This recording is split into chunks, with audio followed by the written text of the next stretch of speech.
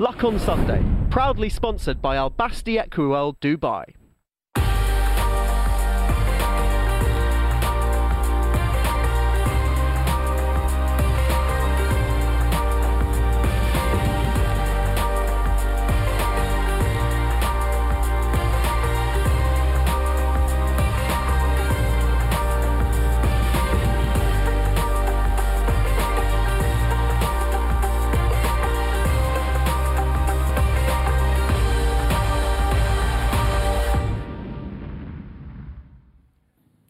Welcome to the Luck on Sunday podcast, a weekly audio digest of all the best bits of Luck on Sunday, free to air every Sunday from 9 o'clock, that brings you the best guests and insight from around the racing world.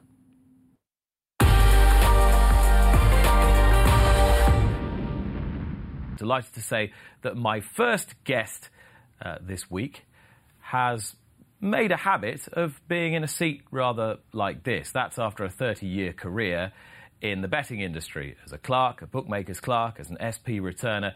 But his interests are many and varied. He's something of an expert on all matters musical. He's a little bit of a polymath in truth. I'm delighted to welcome him to the show for the first time. He is the man who authored the excellent Skint Mob, Tales from the Betting Ring, which has had pride of place over my left shoulder for the last few weeks. Simon Knott. Simon, great to have you with us. Thanks very much for having me. I was saying you've made something of a reputation doing something not entirely dissimilar from what I'm doing now, and indeed we've reversed roles in the past, and I enjoyed it very much. How did it all come about? You do a series called Betting Tales for Star Sports. Yeah, Betting People. Basically, it's Ben, the boss of Star Sports' idea. The first one we did, we got Neil Channing, who Ben knew, and he said, just take your camera along and talk to Neil and see. Just get some stories from him and we'll put it online and see how it goes. And it absolutely flew. We couldn't believe how many people watched it to begin with. So then the idea was sort of sparked. So since then we've done over 120 interviews with all sorts of people in the betting industry, not just, bookmakers, professional gamblers, jockeys, photographers. And I've loved it. Fantastic to meet so many interesting people. And Neil will be along later on, so you'll be in good company. Yeah, he was the one that started it all. Thanks, Neil. And where did it all start for you? For me, I started working in the racing industry in 1989 on course with a bookmaker called Jack Lynn, and just working as a floor man. In the old days, you had to have somebody that was the eyes and ears of the bookies, so you stand in front of the joint and watch the prices and go and have hedge bets if you needed them. If they laid a big one, you'd go and have a bet back. Fantastic. I absolutely loved it. Brilliant fun. So how old were you then? 24.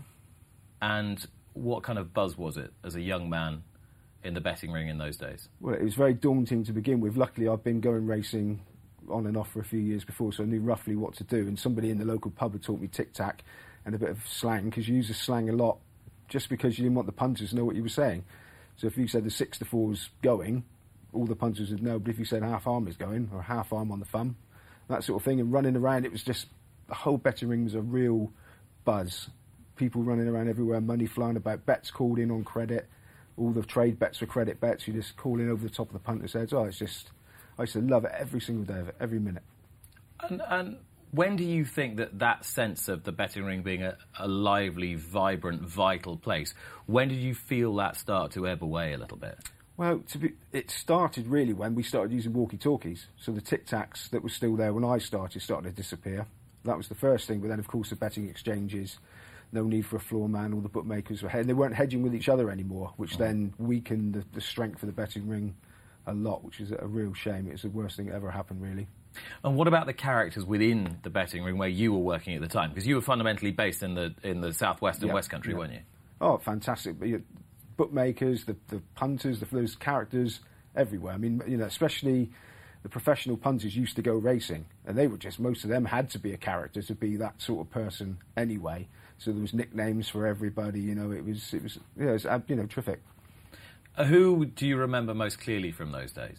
Well, most clearly would have been my old boss, Jack Lynn. I mean, he was a D-Day veteran. He had a big sort of white moustache, and I used language that couldn't be used on this show. But real character, and there were just many of them. Was it a love of racing before then, as a child, that made this a dream job for you? I've got to be honest, I got into racing because I got into betting. When I was first old enough to drink, the pub was right next door to a William Hill betting shop. So I used to people come in and say, I've had a Yankee or I've won £5, and I think, oh, this is quite handy, just go in that shop and come out and get a bit of extra beer money. So I initially, and the old streamers down over the door, so it was that sort of forbidden place, and I got into that. I loved all that, and it was you only had the speaker at the time, so the mystery of what was at the other end of the speaker. You saw a little bit on the TV, but that I got into that seedy sort of betting shop thing, and then I wanted to go racing. And first I went racing was Cheltenham, the Macassin in '83, and I stood down with the bookies. I just could not believe what was happening. Just the buzz. I just fell in love with it immediately, and I never stopped. 83 Macassin, Cheltenham. Yeah, I can't remember who won it, but I do remember everything about, just I just loved it, the buzz of it, the atmosphere, the money flying around, the people rushing. It's just, I don't know, I can't describe how much I was hooked. The adrenaline in the really betting ring, just in that, yeah, I can feel it now, just talking about it. It's like, I just loved it, and I've loved it ever since. So going back at 24 to actually work in the game. Yeah, very nervous the first day, but the first bet we had, somebody came in to our bookie and he put 4 to 5 up. Somebody came in with £500, and he was, he wasn't a massive bookie. And I said, there's 9 to 10 up there, which is a very unusual price to be up at the time. Eddie Baxter put up 9 to 10. So my boss hopped off his stool, straight across, had the monkey back on, copped £50. And Jack said, you've earned your money. The first words you spoke in, you're on the firm. So that was that. First thing I said to him, it's 9 to 10 up there, and that was that.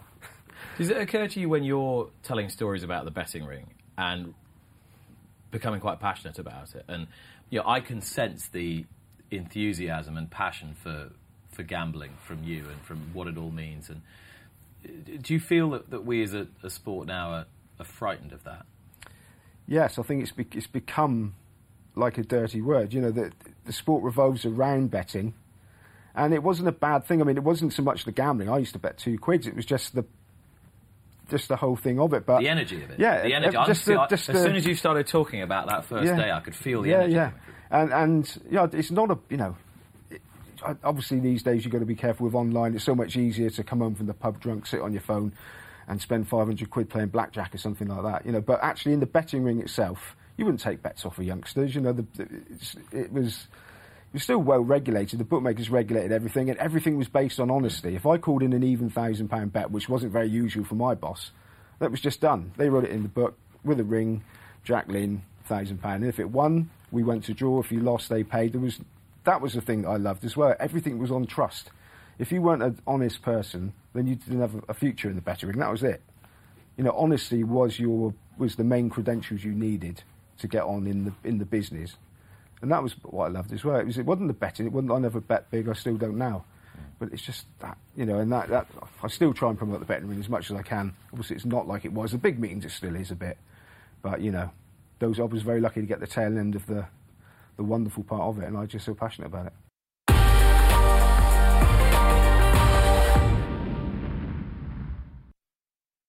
Luck on Sunday, proudly sponsored by Al Basti Equiworld Dubai. A leisurely canter.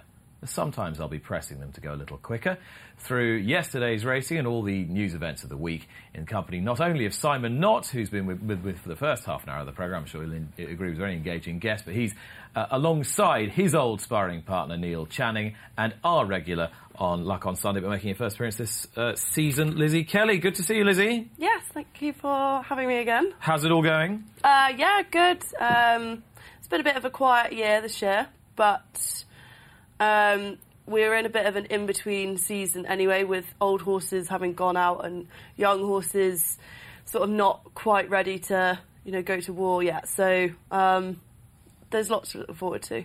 Who is your star, if you like, going into the next few weeks? Who is going to carry you through Cheltenham, Aintree, Punchestown and beyond?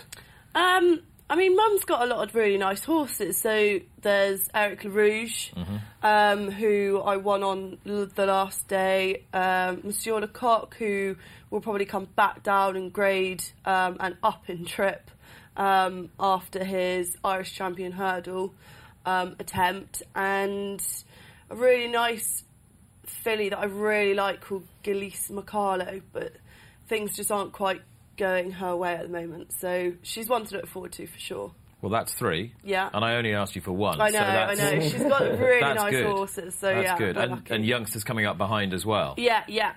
2 Balcos, Coastal Path, something else I can never remember the sire of, but all 3-year-olds, and will all either run in the spring or the autumn. So yeah, they're really exciting. And from your own perspective, you are still as committed to doing exactly the same job that you have been doing very effectively for the last 2 or 3 years? Yeah, absolutely. I mean, I'm still down there 4 days a week. The rest of the time I actually spent riding out for Archie Watson, which is different but keeps me sharp. And I enjoy riding young horses anyway. So yeah, it's a nice life, and I'm enjoying it. And some of those super sharp 2-year-olds of Archie's will definitely keep you on your toes. Yeah, for sure. I mean, I'm not riding anything that's too spectacular. I do only ride the nice ones, but the nice, quiet ones, I mean. But yeah, it's enjoyable. So overall, you feel like you're winning? Yeah, definitely. Good. I don't think that... I think I had a very, very good 4 years, and just because this year hasn't been as good as the previous 4 doesn't mean that it's not a good year. You're winning as well, aren't you, Neil Channing? You're always winning. I don't know about that. Actually, I ran into Lizzie on the way in, and I was thinking, oh, God, let me quickly think of a winner that Lizzie's had recently, and all I could think of was that she'd fallen off a few before Christmas. Not fallen off. I didn't mean that in that bad way. She'd come off. They'd thrown her off. Whatever. She'd fallen. And anyway... Hopefully not. That's not happening for Archie There is no Watson. spade sharp enough for you to dig yourself out. I did finally back a winner this year, yesterday, so that's good. No, I finished the year last year in quite good form, actually. I found a couple of people that seem to be able to get bets on that we're able to work together quite well. So slightly less tramping around the shops, so that's good fun.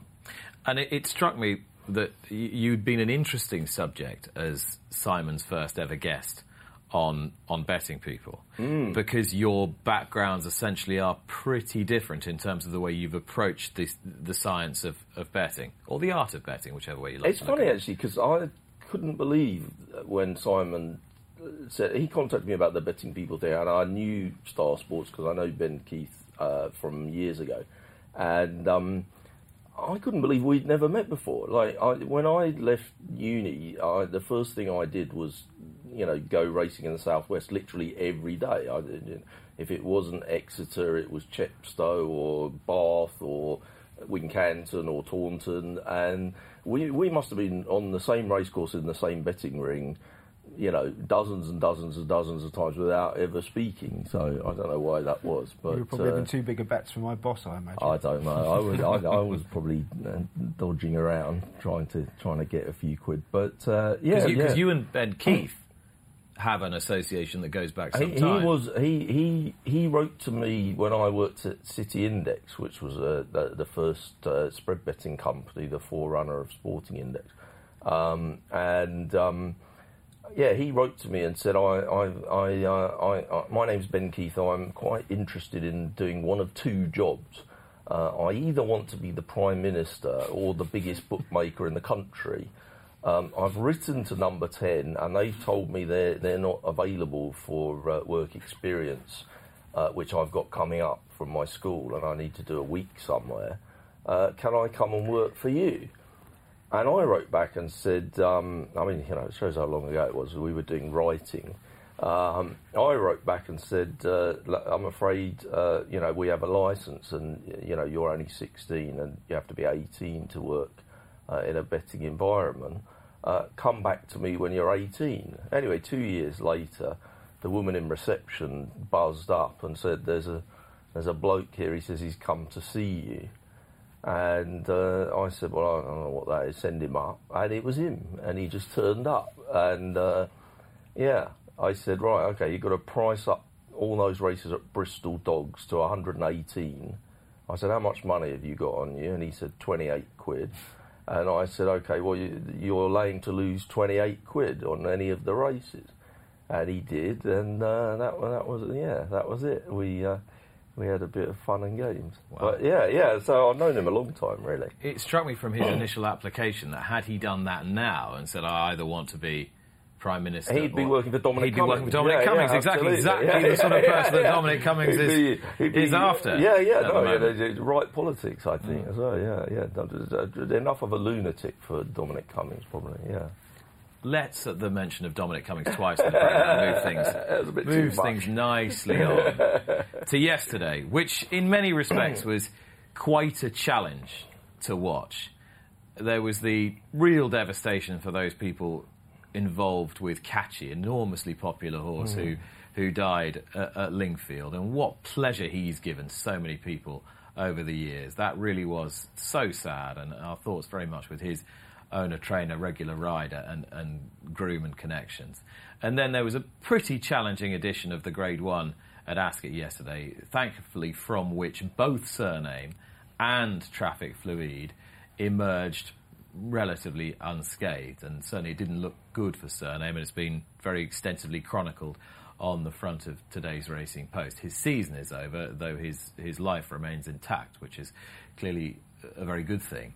The race went to Riders on the Storm for the Twiston Davis team, who continue to have a fine season. But it was, in many respects, Lizzie, it was quite a hard day's racing to watch, really. Yeah, I think it's always difficult when you have a horse that, any horse that is liked by the sort of racing public, then either has a fatality or a crashing fall like Surname yesterday.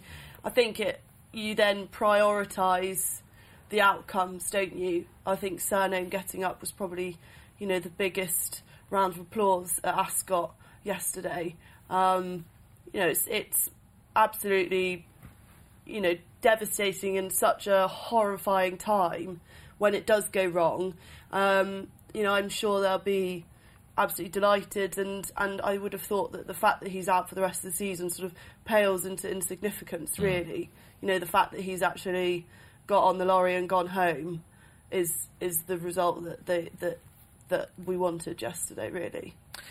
The winner of the race, Riders on the Storm, may yet not have won the race if Traffic Fluid hadn't come down at the final fence. All that being said, he's a very useful horse. He continues to progress through the ranks. He's another fine advertisement for the incredibly successful season being enjoyed by Nigel Twiston-Davies, much of which has been aided by son Sam, who joins us on the line now. Sam, good morning.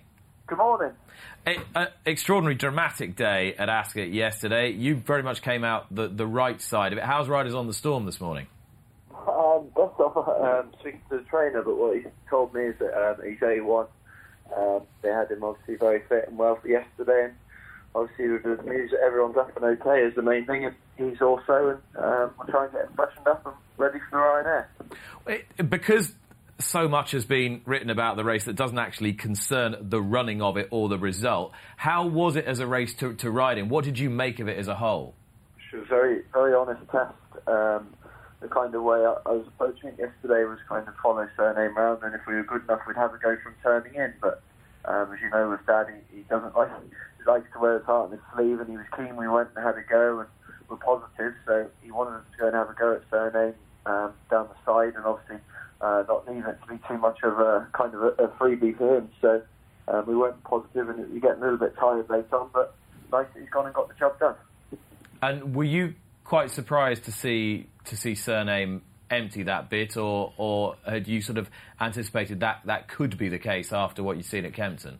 Yeah, well, obviously it was an interesting one because he went really, really well around Ascot. He'd previously beat some obviously incredibly smart horses around there, as in like Political such a year before, and I rode in that race, and the kind of the way he jumped out and picked up and turned in and took off was just right as him doing the same again. So I didn't really want to give him an inch and kind of really way down the back. Not many horses without jump Surname, that's for sure, and kind of winged one past him, and that's probably when I was thinking, right, here we go, but somebody's doing that. So main thing is he's all up safe and sound. He's jumped the last nicely, and you've got to enjoy the Grade 1s at the same time. You'd like everything to have gone smoothly for everyone else as well. Do you think your horse will be okay to run in 4 or 5 weeks' time after what he had to do yesterday? Yeah, well, obviously the Grade 1s, you've got to have them very fit, very ready, and That's the main thing. Dad did a great job, and having him very ready for yesterday. Then going forward now is obviously try and get him freshened up, get him as well as we can, and obviously the Ryanair's a lovely race for him. Do you think ground conditions are crucial to him either way? Do you think he either wants it soft or good, or is he fairly adaptable? I'd say he's fairly adaptable. We've not had him all that long. We're very lucky that we've kind of got him at the right time. Tom Taft did a fantastic job with him. We're just very lucky to have him now. So we're still learning about the horse. He was obviously a little bit trickier ride yesterday than he has been in the past. We're kind of hanging out, but that could well be just onto the extremes of the wind and the ground and such. So we're still learning, and it's a journey we're enjoying. I have to tip my hat to your brother Willie as well, because I know he put quite a bit of the groundwork into this horse when he first came to you, sent to you by Carl Hinchy. Yeah, obviously, as well, not many people probably know that Willie and Ryan Hatch are in business together. It's Twist and Dave Equine, and they operate out of my mum's yard, and they do a fantastic job, and obviously breaking a lot of Dad's young horses. They have a lot of Carl Hinchy's and Mark Scott's young stock, and they obviously hit pre-trained riders and just thought that he suited our kind of routine well, and obviously they train on Dad's gallops and what they do, so they felt he'd gone into the routine well, and then when he went down to Dad's, he obviously slotted in really nicely, so it's a big team effort, and obviously we all work together, we have a lot of fun between us all, and it is lovely when it goes to plan. The Grand National, of course, is a race that your father, Nigel, will always be synonymous with. He's had great success in the race, and another strong entry this time. And after yesterday, I would imagine that Ballyoptic is now top of the pile, isn't he? Yeah, we've had 7 in it. Obviously, we thought previously, before entering the race, we thought 144 would put obviously a lot of ours in, but looking like it's going to be incredibly tough. Would love to see, obviously, Coggery in the race. I feel he's really deserving to the national, but going to be tricky for him to get in. And obviously, Ballyoptic going around there like he did yesterday, jumped beautifully, got into a great rhythm, powered out through the line, and being obviously a second Scottish national second, that he stays well. So it is a race that will suit him, and we've got the experience in jumping around the beacher. So hopefully it'll work out for him. Well, of course, now officially, I'm going to talk to Martin Greenwood in a minute. He's theoretically got one of the best chances in the race.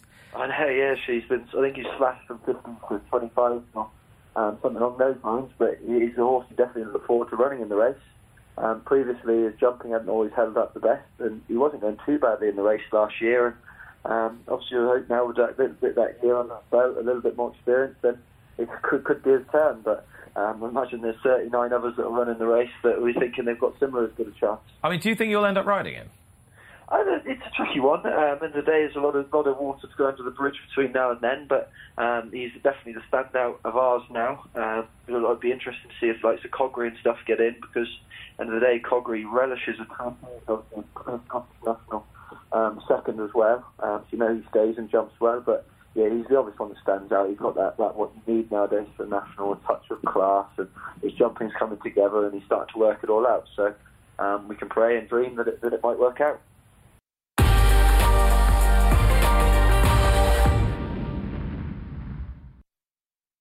Luck on Sunday, proudly sponsored by Al Basti Equine Dubai. The Grand National trial yesterday took place at Haydock Park, and the winner will not get into the Grand National, but he is a horse who has given Alex Hales his biggest success of the season and one of his biggest successes of his career, and it's been an excellent season for the trainer as well. A horse called Smooth Stepper. I didn't see it coming, Neil, but it was that kind of day at Haydock yesterday, and look at the ground. Yeah, no, obviously I expect Kirkland put a couple of inches down beforehand just to take the sting out of it, but no, it looked like, to me, the form looks more like a kind of Midlands national trial, presumably. Yala Inky is a very admirable horse, but that gives you a sort of a pretty good solid yardstick to the form, because that's so solid and consistent. It's hard to see Yala Inky really finding enough to, weight-wise to win a Grand National, but Paul Nicholls is mad keen on him. It's not a bad horse to own, is it? I mean, he does run his race every single time, it appears, and has a chance. But I would have said, the winner's proper heavy ground horse, stays all day. Uttoxeter next, I would have thought, but this was pretty brutal stuff, wasn't it, Lizzie? I thought that this ride from Harry Bannister was absolutely amazing. The fact that he lost his position and he had to creep and creep and creep. And, you know, we're here, we're a furlong to go, and he's still not quite there. You know, I thought it was, you know, an amazing ride and clever given the ground and, you know, not to rush back into the race and just have some patience. And he's won it really well in the end. And Richard Hobson's having an amazing season. Yeah. And that horse has run a really good race as well. So, you know, they've beaten the rest of them by a long way. And I thought that, you know, as normally I don't really enjoy watching Haydock races like this, but I did enjoy watching that. Because, like, I was thinking that during Ascot, I was definitely thinking, oh God, should this have really been on? This is a bit not brilliant, you know, something could die here. I didn't really think that at Haydock. I was just like, yeah, it's just like Saturday at Haydock, they're underwater. That's because you're used to seeing them paddling through. Yeah, but also, I suppose a flatter track, I don't know, it just kind of felt like, they did finish quite strung out, but... Yeah, I think if you're going... It was a bit scary, If you're going to Haydock, you know what you're getting. You're not exactly going to be taking your good ground horses to Haydock, are you? So the horses that are there, you know, you would have thought will handle it because everybody knows what Haydock's like. Yeah. So, no, I thought it was a lovely race to watch and I really enjoyed it. I mean, I kind of enjoyed all the racing yesterday, but Ascot, it definitely had there was a little bit in the back of my mind of, you know, it was a bit of a horror film, really. Didn't you? I mean, you know, on this programme, there's quite a lot of discussion about, you know, the Persuader, the Pro Cush, I think they call it sometimes. Yeah. and about how dreadful that can look and everything. That was way worse, wasn't it? Some of the... I must confess, I find... I was really surprised the racing was on. Horses, like, strung out for miles and ploughing through heavy ground, certainly to the eye, I find it less appealing to the eye than the use of the whip. But there you go, that's just a personal thing. Not everyone would. Yeah, I think it's really difficult, isn't it? Because I think that you're right. You know, I don't think it looks great. But then, with the fact that each participant will have a different opinion, you know, some people will still want to run, some people won't, and some people think it looks awful, and some people want to have that sort of ground for their horses. So, I don't think it's something that can be regulated. Do you think? I mean, you've ridden a lot of horses who go well on soft ground, but do you think there are any horses who actually relish ground as testing as it was yesterday at Ascot and Haydock, or is it simply a case that they mind it less than the others? I think there's always the case that if you're running an Agripart, for example, you know that you're going to handle the ground better than everybody else. So, you know, you want it to be as bad as it can be before they actually call it off. You know, you want it to be that bad. In the same way, like that, you know, like we were saying, you know, so if we'd gone to Ascot yesterday with a horse like that and it had been abandoned, we'd have been devastated.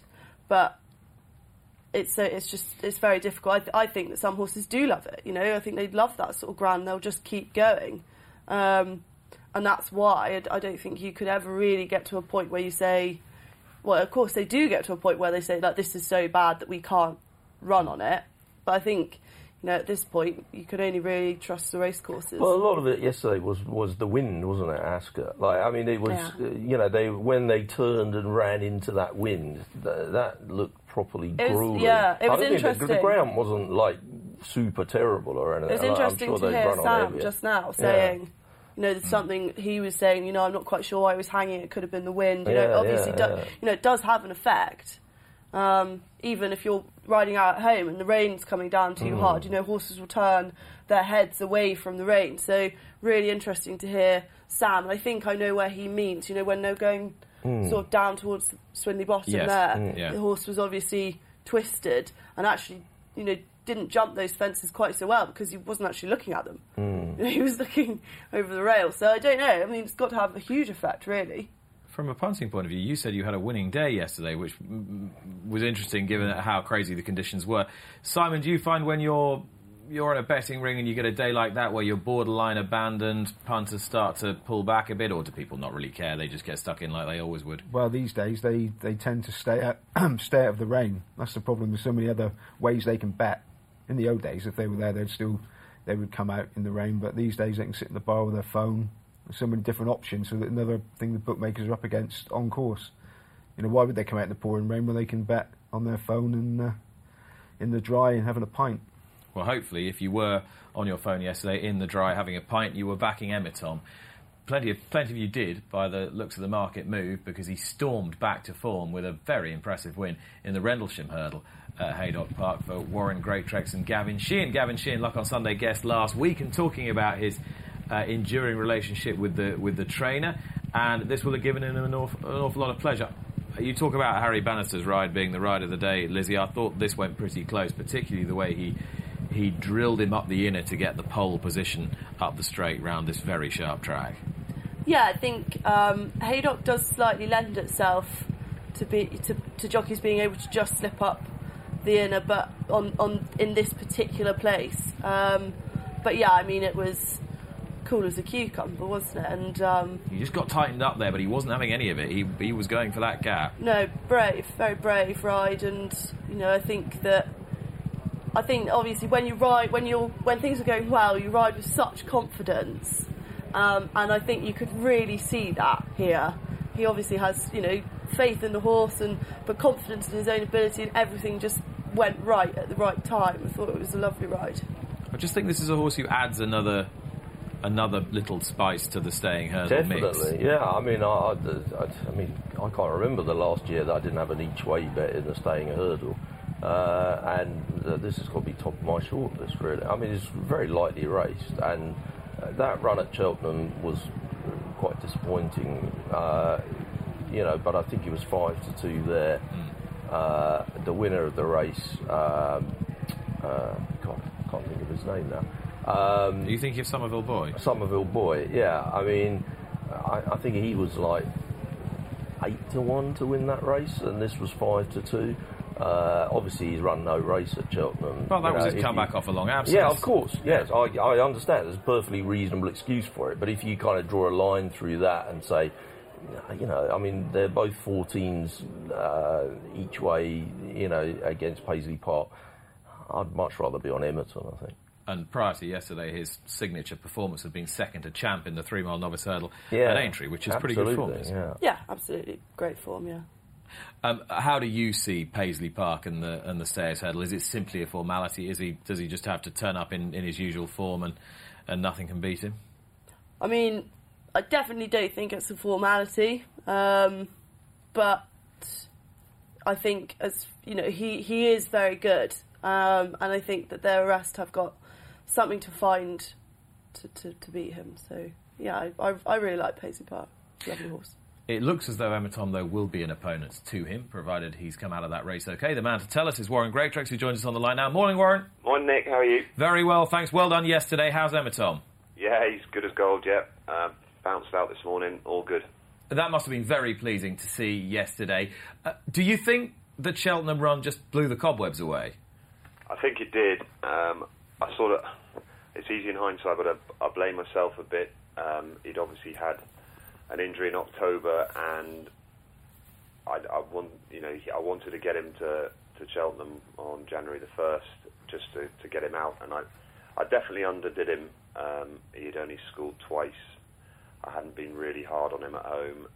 You sort of get in there and you think he'll get away with it, just to run well, and he was just very rusty, but he came back from that, and I was able to get stuck into him. We hadn't missed a day since Cheltenham, and he put that well behind him and put up a great performance yesterday. Yeah, he surely did. I was saying it was a good ride from Gavin getting the inside rail, but as soon as he got him to the inside up the home straight, the writing was on the wall. He was really tanking, and the others were going nowhere. Because he looked a horse he is a horse with a bit of class. Do you think we sort of don't realise just how strong a stayer he is? Yeah, very much so. I think yesterday was... Yeah, he did it very well, but I think there's plenty more to come. He's that typical Stayers type of horse where he sort of we would call it, he sort of runs behind the bridle. He hits a few flat spots, and he's very relaxed in his races. But Gavin said as soon as you want him, he almost gets there too quick. You have to be careful. He's got to turn a foot. He's a thorough stayer. He obviously loves soft ground, but he's got form on good ground as well. And the exciting thing, he's only 6, so at the moment I don't think we've seen anywhere near what he could get to. So with that in mind, and with obviously massive respect to the favourite, do you think that you could almost play Paisley Park at his own game? God, look, Paisley Park looks awesome, and he's got better and better. But yesterday gave us, we're back in the game, as it were. He put up a great performance. I think they went a good gallop yesterday, which is good because it sort of made sure we had a proper test. But he's got everything you want. This horse, he's a very, he cruises through his races, does hit flat spots, but he never looks like he's in trouble. Gavin knows him very, very well. And the Stayers Hurdle for me would be, okay, he didn't perform at the track the last time, but I think that's more him rather than the track. But you need to stay very well. You need a touch of class, and he seems to tick all the boxes. Gavin was in the Luck on Sunday hot seat last week. He talked a lot about winning the Stayers Hurdle for you World Hurdlers. It was then on Cole Harden, and it might be sacrilege to say, but do you think this horse is better than Cole Harden? Oh, yeah, that would be... yeah, no, I wouldn't say that. They're totally different horses. Cole Harden was one of them horses that whenever you raced him, he'd go out there and literally he'd put his life on the line for you. He was very unusual for a stayer that, he could go out and he'd just give you everything, whereas this horse is totally different. Would this horse he'd probably have, without being rude, he'd probably just have a bit more class because he does everything so easy, whereas Cole Harden, he'd come out every morning and give you everything he got, whereas this lad is basically asleep most of the time. But yeah, he's a great horse to have in the yard. He's very exciting. It's great for the owners. The first horse they bought, and they're having a lot of fun with him. And how's La Bagoire doing? Yeah, La Bagoire is great. Yeah, she's come out of Leopardstown very well. I stated I was a bit frustrated. They watered the ground after rain had come in the morning, and that's never ideal. But I was a small guy over there, and they weren't going to do it to suit me, were they? So I think you were in a minority there. Yeah, just a bit. And I think if I started saying no, don't do that, I know exactly what they would have said. You'd have been back on the ferry. Double quick. But look, I thought she ran an amazing race. Probably one of her best races actually, and she's come out well. And we'll look now. I'm sort of thinking of the idea of maybe going down a handicap route now off 149. Okay, and which handicap? I'm not sure. Well, she'll be in at Cheltenham. She'll be in the Ultimate, and I might put her in the Plate as well. And if I don't go to Cheltenham, then I might look at Aintree, and I need to speak to owners, but you never know, the Topper might even be in the mix.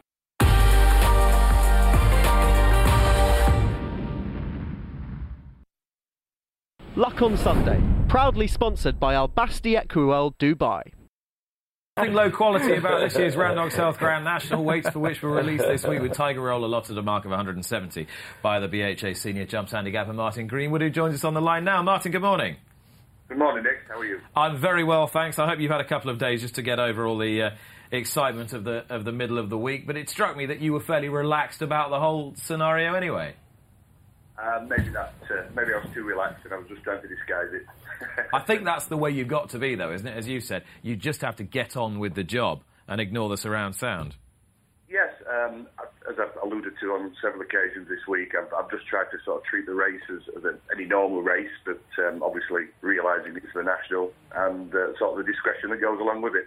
And now connections have said of Tiger Roll that if he passes his test in the Boyne Hurdle and gets to Cheltenham and lines up in the cross country, then all systems go for the Randox Health Grand National. I mean, do you breathe something of a sigh of relief having heard that you can all just move on now?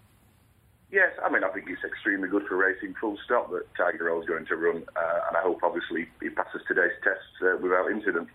I mean, it's what all racing fans want, for the greatest steeplechase on the planet. And I'm glad he's running, and I think it'll make for a fantastic race come April the 4th. Looking at that second page of weights is interesting, because Chris's Dream won yesterday. Young horse on the upgrade. Ballyoptic, one of 7 entries in the race for Nigel Twiston-Davies, sluiced up in bad ground at Ascot. Do you suddenly become fearful of them as major contenders? Yeah, I mean, this is just the way the race is, Nick, in the fact that once the weights are published, obviously there's no penalties, no horses can go up or down. Just for an example, last year, 3/4 of the field, so 30 out of the 40 runners were all due to go up or down from their national weight. But that's just the way it is, isn't it? And it just adds further interest to the race, I believe. I think it does. How impressed were you with those 2 horses yesterday? Yeah, I mean, obviously, Chris's Dream was sort of stepping back in trip and probably didn't need to reproduce his figure 160 anyway, beating Shattered Love. But obviously, he's just proved his well-being and it is an interesting horse. Ballyoptic, you've got to argue, is probably a personal best there. I mean, he won the Charlie Hall early in the year, but I would argue this is probably as good as he's ever been. So, a great filly for connections. In truth, it's normally horses that we haven't really considered that give the handicappers more of a problem when framing the Grand National weights than the obvious ones like Tiger Roll and what you do with compression, the entry factor and so on. Did you have horses that you found hard to handicap this year? I've got to be honest, Nick, it was fairly straightforward this year, taking aside the compression and trying to get everything in the weights as best I could. Last year we had the Endevolger horse, or Vergnat, that gave me a bit of problem because it was a cross-country performer. But apart from the odd horse that's been lightly raced and been racing over hurdles, Pleasant Company being a good example, where he's slightly higher than the Irish mark due to sort of running in over the national centres recently. It's been fairly straightforward, so I'd probably say no. Have you taken much heat from anyone who's not called O'Leary? I've got to be honest, I've taken none. No, it's been quite.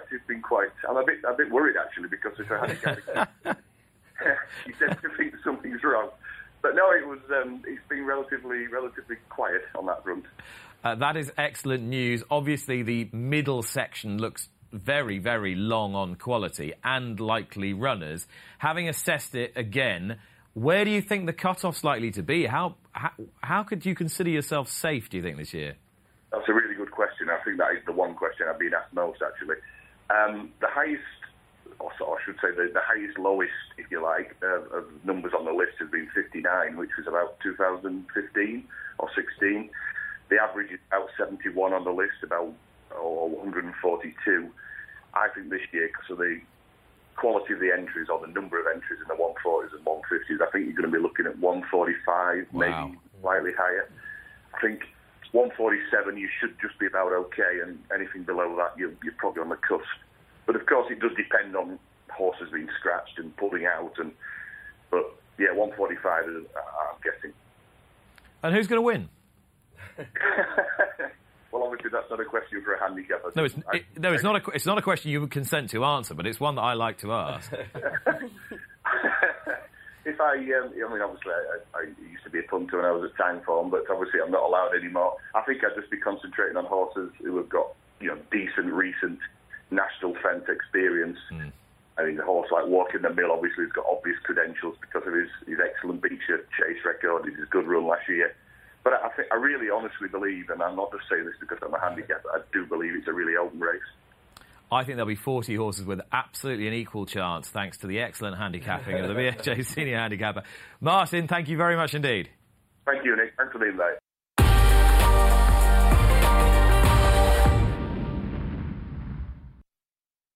Luck on Sunday, proudly sponsored by Al Basti Equiworld Dubai. I'm delighted to welcome to the show this week Abdul Musa Adam. Abdul was born in Sudan. He managed to escape warfare in Sudan, warfare that had claimed the majority of his family. He escaped northern Sudan, then to Chad, then to Colonel Gaddafi's Libya. He rejected the entreaties of the Libyan government to fight in the Libyan Children's Army, and as such suffered persecution and torture, from which he then escaped thanks to the extraordinary kindness of a French doctor who was working at the time in that country. He ended up in what he believes to have been Marseille, where he lived rough until he was helped in Marseille by a man who took pity on him, and he then found his way underneath a lorry to Swindon, where he ended up. He then went through care system, a foster system.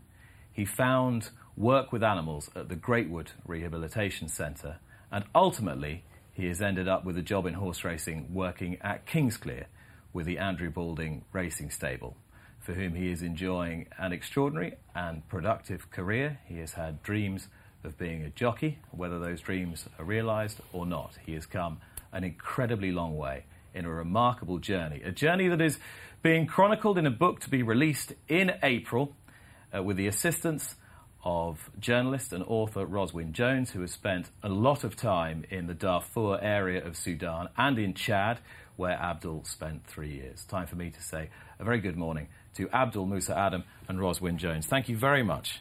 You're welcome. For joining us, and thank you, Ros, for being with us as well. It's a remarkable story, Abdul, and one that I couldn't really do justice summing up, but one which you and Ros have done a brilliant job of explaining in your book.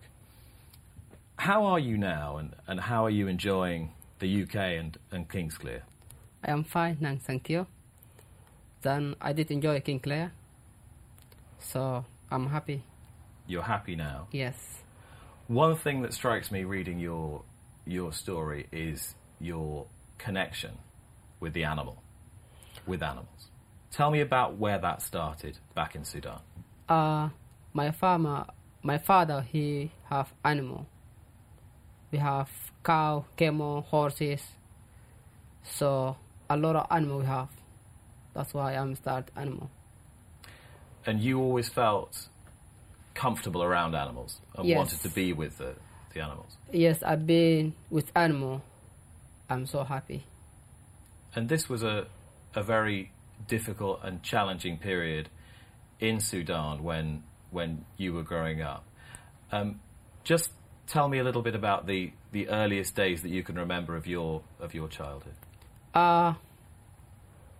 When I grew up, a little child, my father, he got a lot of animal, cow and camel and horses. I was 6 years old. My father tried to teach me how I riding horses and animal. So then happened really bad things in Sudan. Then run away in Sudan then with the Chad. So now it starts animal again. 2016 start animal. Calling Great World. And so that was the first contact you'd had with horses? Yes. Since you'd left Sudan? Yeah. Ros, you're very familiar with the area of Sudan that Abdul is from.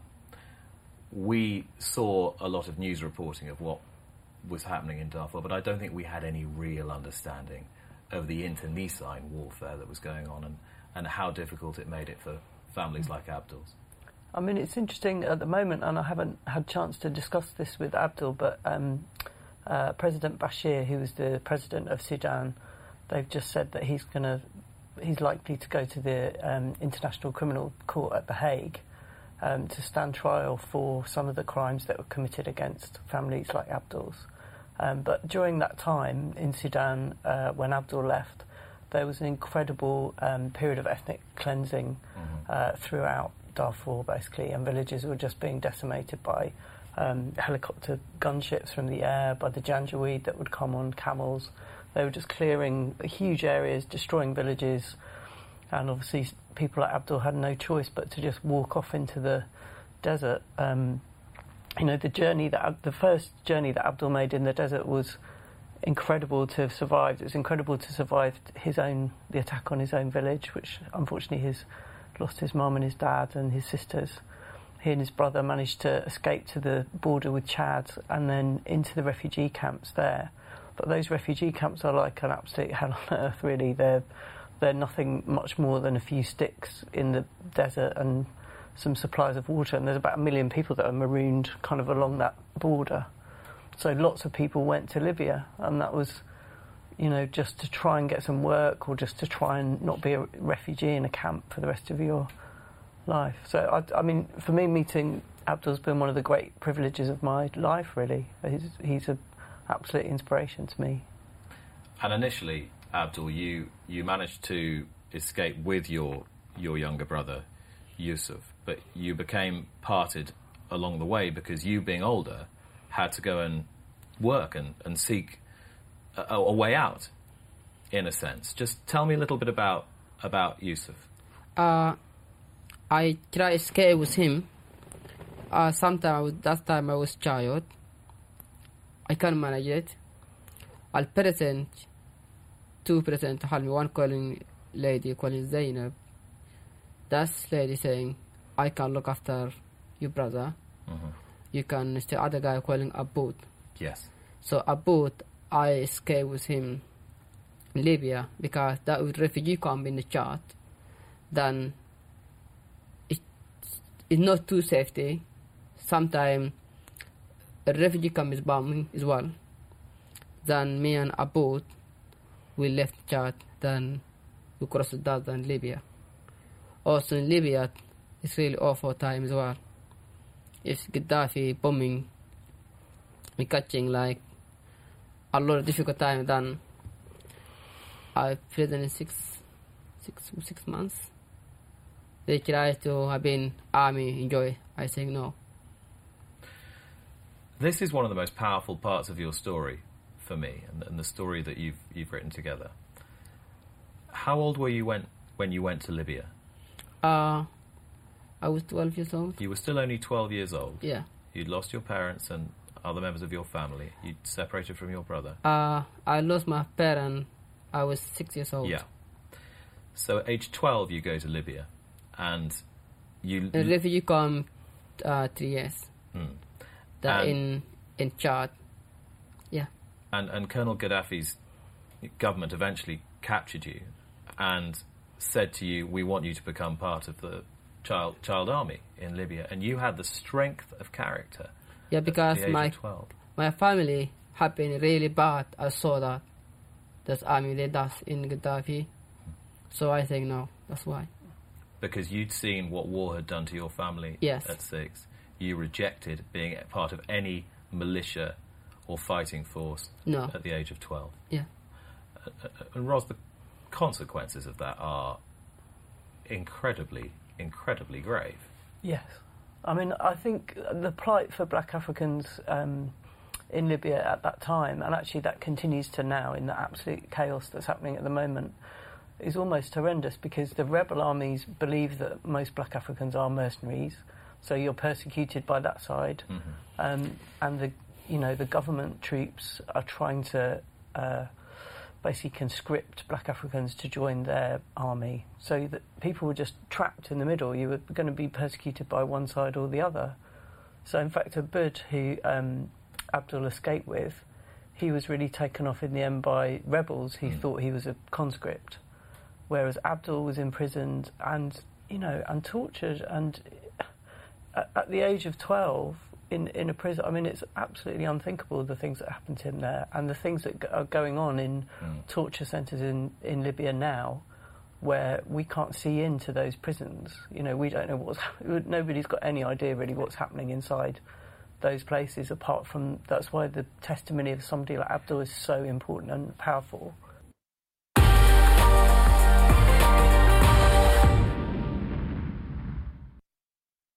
Luck on Sunday, proudly sponsored by Al Basti Equiworld Dubai. You've been listening to the Luck on Sunday podcast, the weekly digest of the best bits from Luck on Sunday, the programme that brings you the best guests and insights from around the racing world.